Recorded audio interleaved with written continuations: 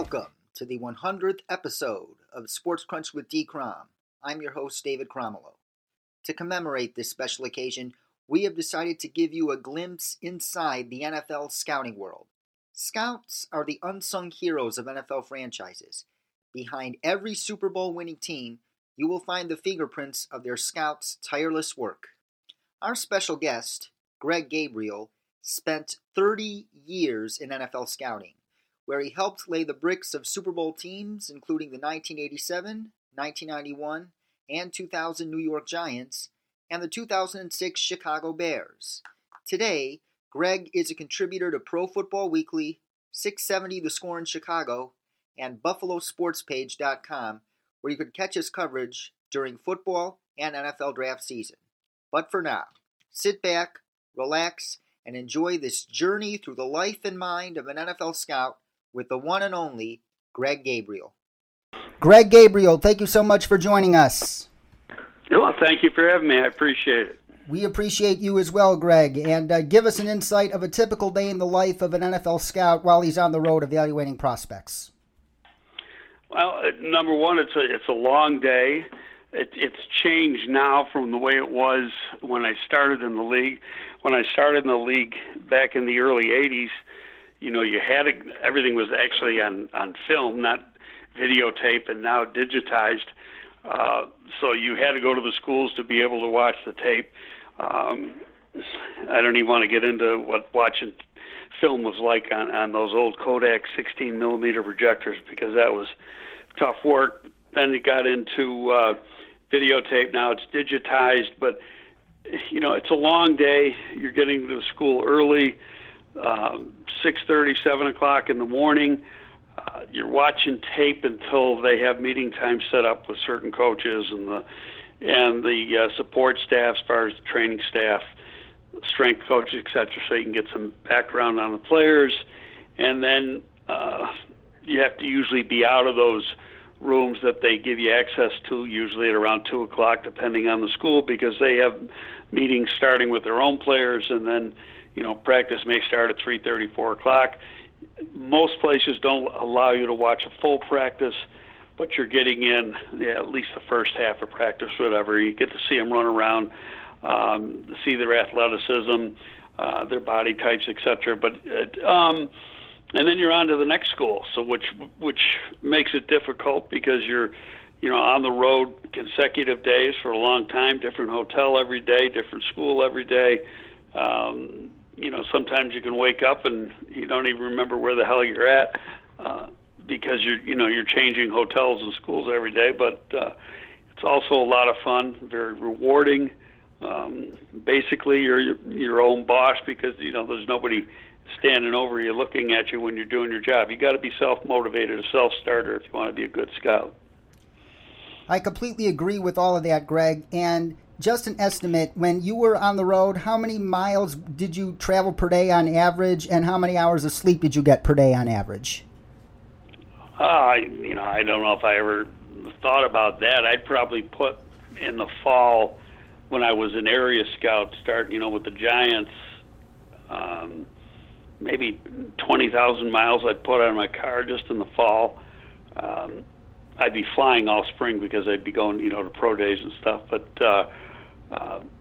generally speaking, when I was, with the Giants as an area scout, my car left home in August when we started going on the road. My car didn't get back home until after Thanksgiving. I would just, when I went home, I'd leave my car wherever it was and just fly home.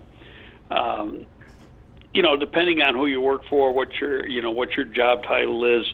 If you're an over-the-top scout, you're not in the car a lot. You're flying and then renting, so that can depend. But I know from days out on the road, there was 5 years in a row when I was with the Giants that I was on the road for better than 200 nights a year, and that included meeting time in New York.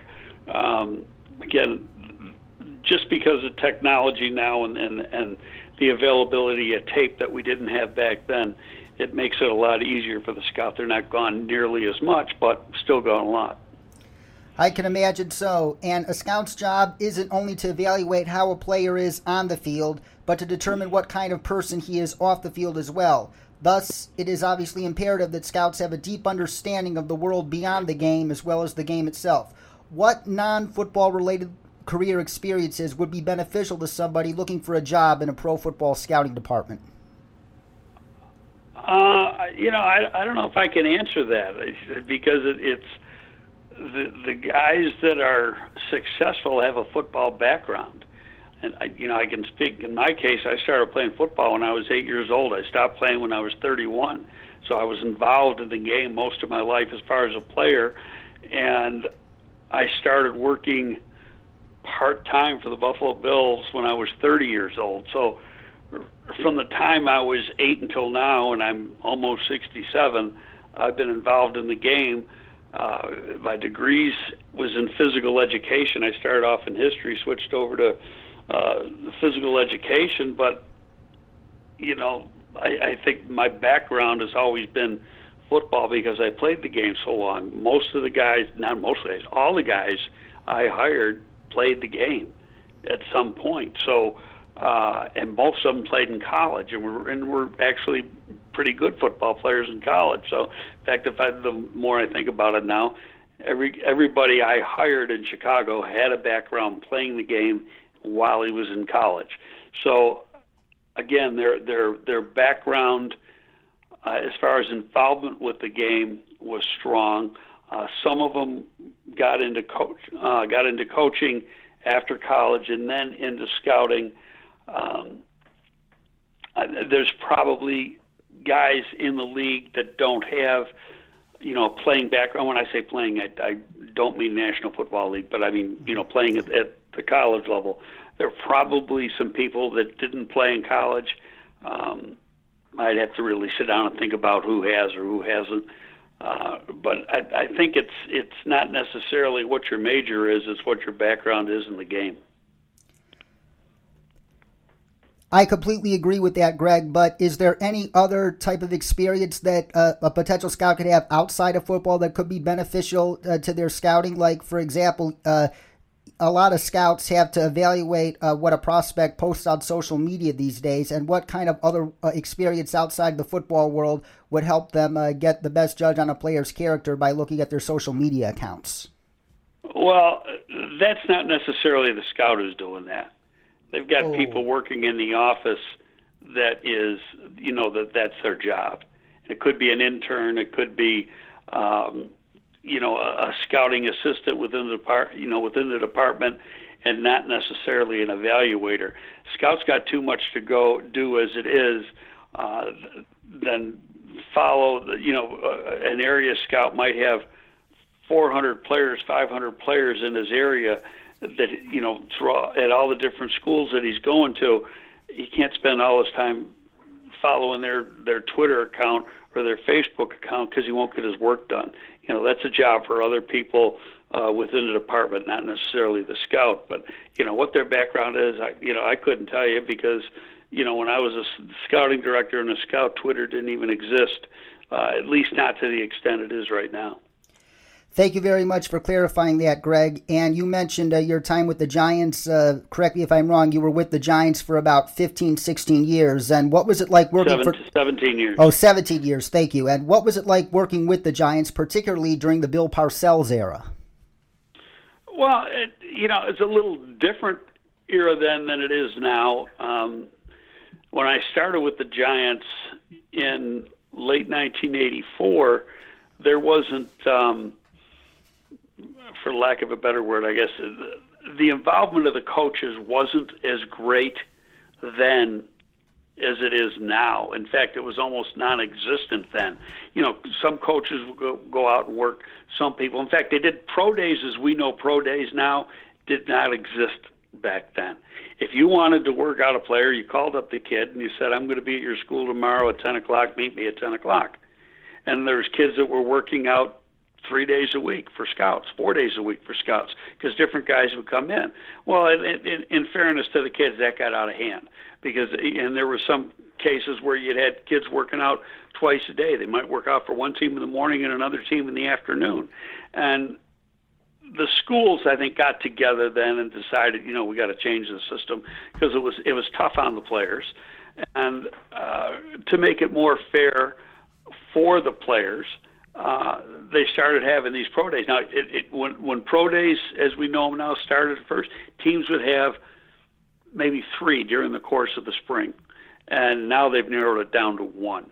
And you go to those days, and they generally take place over about a 4.5 week period. You try to get them all covered. You don't. It's impossible to get all of them covered. But the teams will share. There's a thing in the league called APT. That means Association of Professional Teams. And I think there was, when I stopped working full time, I think there was 28 of the 32 teams were involved in the APT, and each team had 6 or 7 schools that they were responsible for, generally in the area. Like the Bears might have been Northwestern Illinois, Wisconsin, Notre Dame, Northern Illinois. So schools are easy to get to.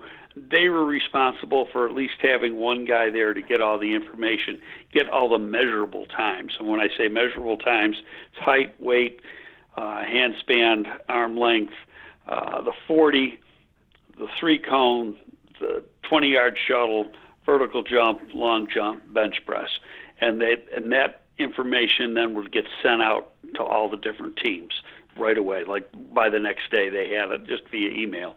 And then if like my team, if there was 6 pro days in one day and my team couldn't be at all 6 of them, couldn't get them all covered, then you'd get the APT times. And then if you wanted to see the workout too, you'd get a tape. The schools always tape the workouts, so you'd get a tape of the workout from the school, and the tape people, the video people at the schools do a great job because they turn around, they break it down into individual players. So you go through, one player, let's say North Carolina State, so they do Bradley Chubb first, and then you'd see his entire workout. Then you'd see B.J. Hill's entire workout, et cetera, and you'd go through the whole tape would be put together that way, and it made it very easy then to see what each player did at the pro day. Yes, and as you also mentioned, you were also the scouting director for the Chicago Bears for about 9-10 years. And what are the big differences in being a scouting director compared to being a regional scout, and which role did you enjoy more personally? Well, the term scouting director can be a little different from team to team. It's what is your job responsibility, and versus more than your title. In my case with Chicago, I was more like a director of player personnel than a college scouting director. There are college scouting directors that don't even live in the town of the team they work for, and they oversee the department, but in the chain of command, they may be third in the scouting department or fourth in the scouting department, where I was second under the general manager. And we had a pro department and a college department. They were totally separate departments. So anything having to do with college scouting, starting with grading the players to budget to anything else, fell on me. And the same thing with Bobby DePaul, who ran the pro department the time we were here. So, and we reported directly to the general manager. Now, again, that was how our structure was set up. And when I was in New York, it was the exact same way. But other teams, do it differently. You got a general manager, then you got a director of player personnel, and the director of player personnel is responsible for the pro department and the college department. Then you got a college director and a pro director, et cetera. So it depends on each setup. But the way I was brought up in the business between the Giants and the Bears, I liked it the way it was run. It really put everything on me. I'd rather have it that way. That means if we screw up, it's on me. If we did a good job, it's on me. So, I liked having that responsibility. But on top of that, I had a great crew of scouts here, and really as a testament to that, almost all of them have grown within the business and got a lot better jobs now than they had when they were originally with Chicago. In fact, I think there's 2 of my original scouts that are still with Chicago, but one, Mark Sadowski, is the director of college scouting now. And the other is Jeff Shiver, who is one of their over-the-top scouts. But Rex Hogan is the director of player personnel in Indianapolis. Marty Barrett went on to be director of college scouting for Philly. Now he's the national scout for the Los Angeles Rams. Teddy Monaco is the assistant director of college scouting for the Rams. So, I mean, we had a strong crew. Morocco Brown is the director of college scouting for the Indianapolis Colts. So just when you see what these guys have grown into as they went along their career, Chris Ballard is the general manager of the Colts. You see what type of people these were, because they wouldn't have these jobs now if they weren't pretty good at what they did. As you can tell, folks, Greg Gabriel's scouting tree is very, very impressive. And as you tweeted earlier this week, Greg, as the NFL draft inches closer, teams after Easter Sunday will get together and start to finalize their draft boards. How much of a say do the scouts have in how a team's final draft board looks? Well, again, that's going to depend from team to team exactly how much say the scout has. And anything I've been involved with, and this goes back, full-time to 1984, and I was part-time with Buffalo. I had, no involvement as far as my say, because I was just a part-time guy. But with the Giants and with the Bears, the scouts had a lot to say. Their input was very, very important in the final grade. Going through the process, you have periodic meetings throughout the year, but when you get into your final meetings in April, putting that final board together, that's when the input from the coaches starts coming into play. And up until that time, they didn't have grades on the players. So their involvement starts in late January and early February and goes up until the draft. So they're looking at tape, they're going to pro days, they went to the combine, that type of situation. And so then they get a say. And to say if their say is stronger than the scouts, well, that could change from team to team, and it can change from coach to coach, because one thing you have to learn is how good of an evaluator is your coach. Guy may be a great coach, but not a real good evaluator. And it takes time to figure out if he is a strong or a weak evaluator. Some coaches don't want to do the evaluation part. They want to coach and just say, give them the players. And once you figure that out, then if you've got a coach that's a very strong evaluator, then his input might be weighted more strongly in the final grade than, say, a guy that might not be the strongest evaluator but is a great coach as far as, teaching the player to become a better player. So, but again, and then the head coach is involved in this final say, the coordinators are involved, obviously the scouts that were there, and you discuss each player. Now, you're not going over 1,000 players in April. You're going over a couple hundred max, if that. Might only be 100, 125, because in most places now, a draft board is small. You're not putting, there's 254 players drafted if you have, there's 7 rounds of 32, and then you've got 32 of the compensatory picks. When you add that up, that comes out to 254 players, I think. But some teams could have lost a player or two, from a penalty, or used it in a supplemental draft if there was one the year before, or whatever. But round figure, it's 250 to 255 every year. And you don't put that many players up on your board. When I started with the Giants, yeah, we did. But people don't do that anymore. You're putting up the players that you want. And, there's certain players you want in the first round area, certain players you want in the second round. And those are the players that you have. We called it our hot list. Other teams may use a different name, but that's the group of which you take your names that you're going to use on draft day to make your selections. Absolutely, and that is a very important point you brought up, Greg, in that teams' draft boards, the size isn't as big as it used to be. Heck, as I kind of remember, I believe the Seahawks, it was a couple years ago, only had 70 players on their board.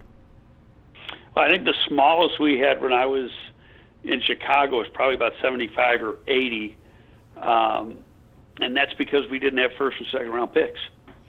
So the board started, and we weren't getting them. So, we didn't have to start off with those guys. So why worry about them? Don't even put them on the board. You just, you do your work, you do your research, and you figure out there's guys that you're honing in on. They say, I want this guy around the third round. And you do your research, figure out what the general consensus is of that player around the league. Now, you're not going to be right 100% of the time. There's going to be a guy that you like, and you'd say, I want to take this guy in the third round, and he goes in the second round or the first round to somebody else because they value the guy better, which is fine. There's also, it's going to be the other way. There's going to be a guy that you took in the third round that other teams might have had as a fifth-round pick. And that goes on actually throughout the league. No two draft boards are the same. Part of it has to do with need. Part of it has to do with scheme. When I was working for the Bears and Lovie Smith was the head coach, we weren't going to have 340-pound nose tackles on the draft board because we weren't going to draft them. And no matter, even if the guy had a first-round grade and it was the seventh round, you weren't going to take the guy because he wasn't a fit in the scheme.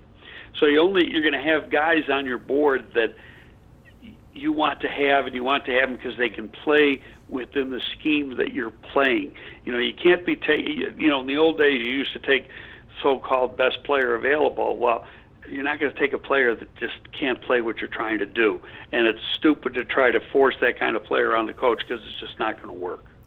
It most definitely isn't. And during these next 5 weeks, there will be a lot of fabrications leaked out of NFL front offices. What are some tips you have for fans on how to separate the smoke from the fire from now until April 26th? Don't believe a word you hear.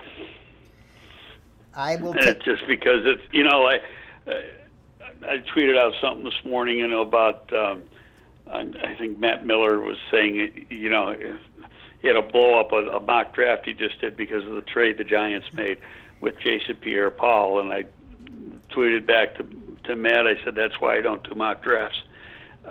Because it's just an exercise in futility. Most of the stuff that people put out is false stuff.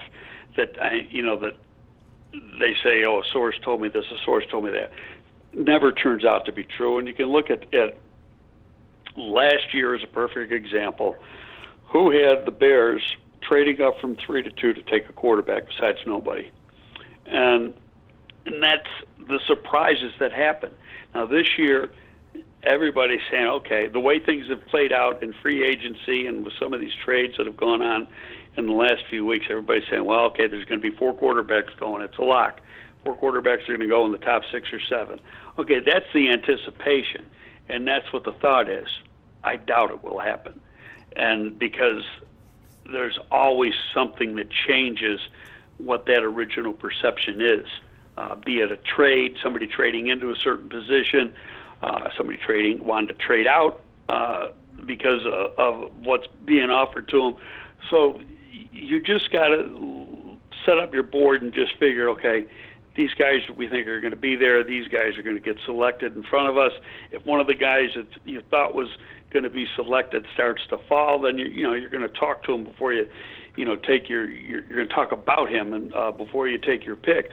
But in all the time I worked in the league, all that stuff that was out there, I just never believed a word of it. I've always said, and I have said it in front of the media when I worked with the Bears and stuff, I said the first thing I have to do after the draft is go to confession because of all the lies I've told. And that's, when the stuff you put out is false information because you want people thinking certain things that have nothing to do with what you're really thinking. And so, like I say, I don't believe anything I hear because I know 90% of it isn't true. I will definitely take that advice to heart, Greg, and I hope our listeners will as well. And you seem adamant that you doubt that 4 quarterbacks will go in the top 5, 6, or 7 picks. And you've also been stressing on Twitter for some time that this quarterback class, which has been hyped up for about over a year, if not 2, you think this class is overrated. Why do you think that is the case? Oh, big time. I don't think there's I don't know who the best quarterback is in this class because I think if you put 5 different scouting department heads in a room and said, who's your best quarterback, you're going to get probably 3 different answers with those 5 guys. So, and that can be common, with any player. There's always going to be difference of opinion, on players. But you just look at how they played in college, how they play the game, their mechanics, their stats, the turnover ratio, what they did in certain situations, what they did in first down, what they did on second down, what they did in third down, what they did when they got in the red zone. You put all that stuff together, this class isn't that good at the quarterback. They don't match up against the top 3 last year in Trubisky, Mahomes, and Watson. They're just not. Their production wasn't nearly as good, and I could find faults in all of these guys.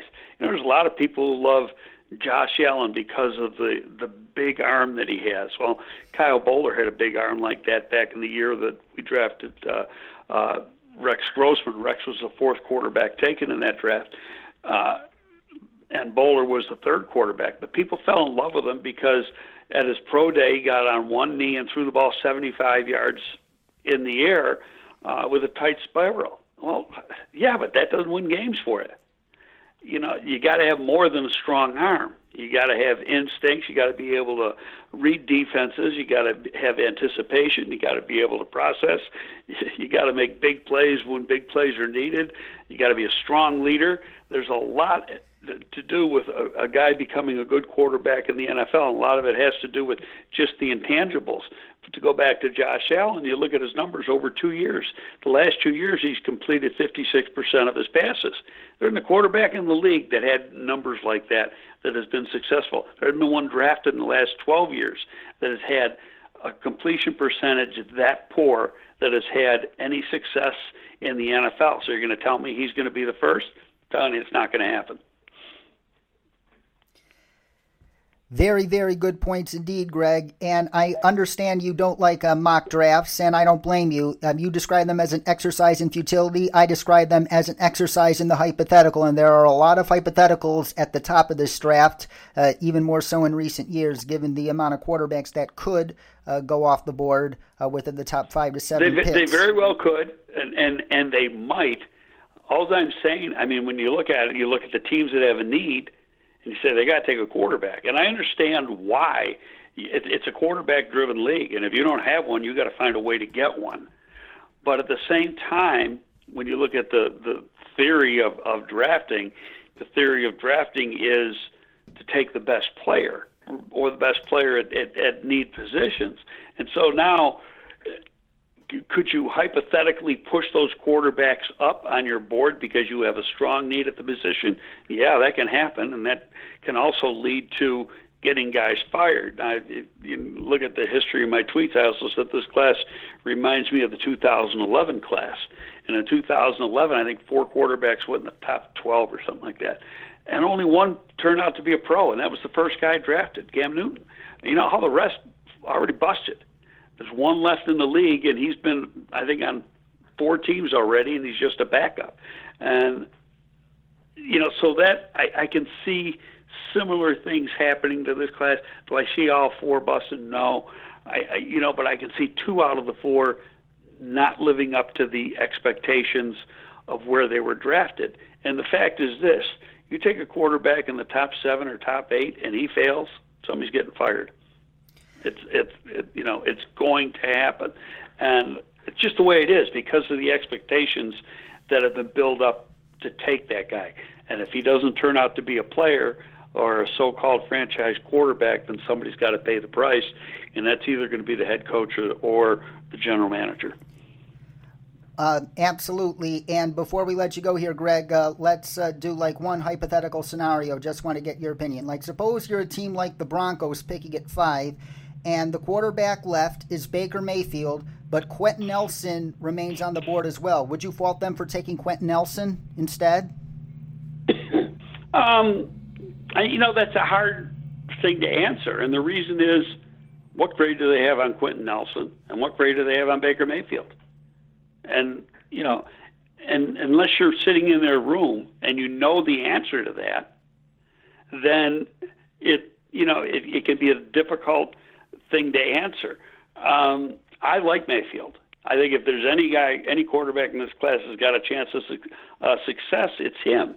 I don't like that he's 6'1.5", but there have been quarterbacks who have had success that have been that short, but more of them fail than succeed. But when you look at his overall game, I think, he's got a chance. I like Josh Rosen. I like his mechanics and what he can do, but at the same time, I don't like his intangibles. I don't think he's a leader. I think he can be a difficult guy to coach. Doesn't always get along with people. He's a very, very intelligent person, and when he walks in the room, he'll let you know he's the smartest guy in the room.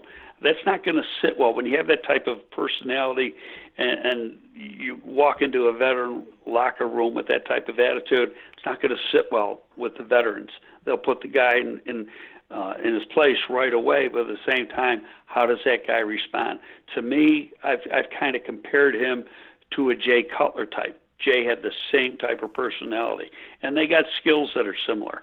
If Jay had the intangibles to match his physical talent, he might have been one of the best quarterbacks ever, but he didn't. The two sides fought with each other, and that prevented him from being the quarterback that he can be. I can see the same thing happen with Josh Rosen. Greg Gabriel, thank you very much for joining us. We appreciated having you on, and we hope to have you back on the show sometime in the future. Thank you for having me. I appreciate it. That concludes our 100th episode special here on Sports Crunch with D. Crom. Starting next week, our Dash to the Draft series kicks into high gear as we enter the final month before the 2018 NFL Draft, so stay tuned. Thanks to each and every one of you for tuning in each week, and we hope you continue to do so for the next 100 episodes and beyond. Take care, everyone, and until next time, stay awesome.